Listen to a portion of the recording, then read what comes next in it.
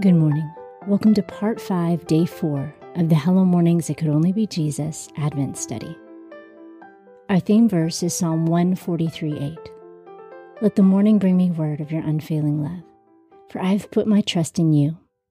Show me the way I should go, for to you I entrust my life.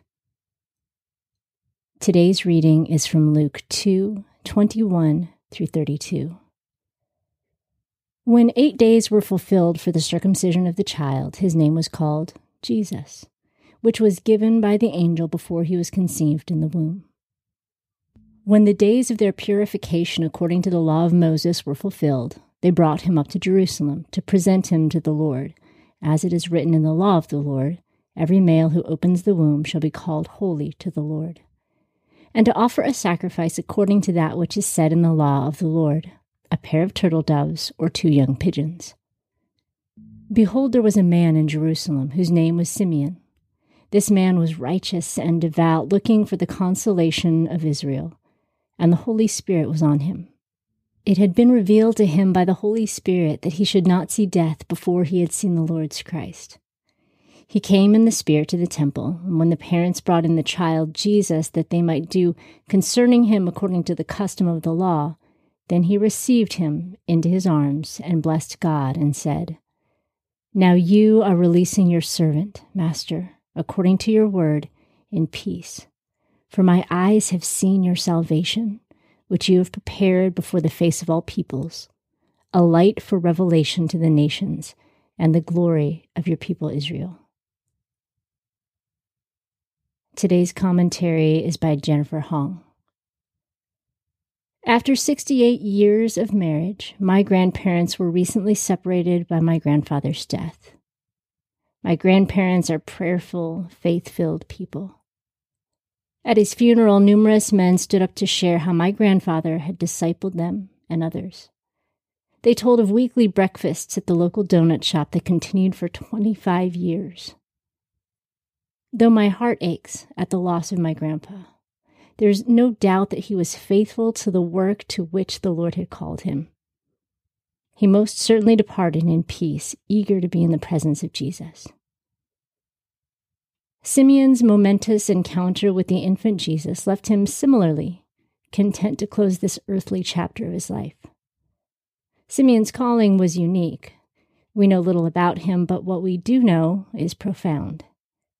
He waited faithfully with hopeful confidence in the promise that the Holy Spirit had given him, and he was rewarded as one of the few in all of human history to hold the infant Jesus in his arms and declare him the Christ. Simeon was not identified as a priest or among the religious leaders, but he knew God and Scripture well. Reflecting the messianic prophecies of Isaiah 42:6 and 49:6, Simeon professed that the child Mary and Joseph brought to the temple was salvation that you have prepared in the presence of all peoples, a light for revelation to the Gentiles and for glory to your people Israel.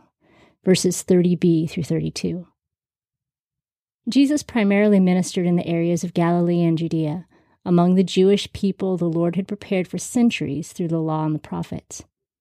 Even so, Christ's light of revelation to the Gentiles began early in his life, when the Star of Bethlehem led wise men from the east to him in worship, as we'll study next week, Matthew 2:1 through 12. The Gospels record Jesus healing the servant of the Roman centurion and the daughter of the Canaanite woman, in addition to his interaction with the Samaritan woman at the well. After preparing his disciples for their ministry ahead, his parting words assure the spreading of the gospel to the Gentiles.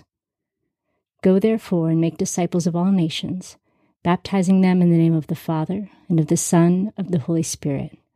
Matthew 28:19. The Holy Spirit's revelation to Simeon, of course, had been right on point. Today's key verse is Luke 2:32.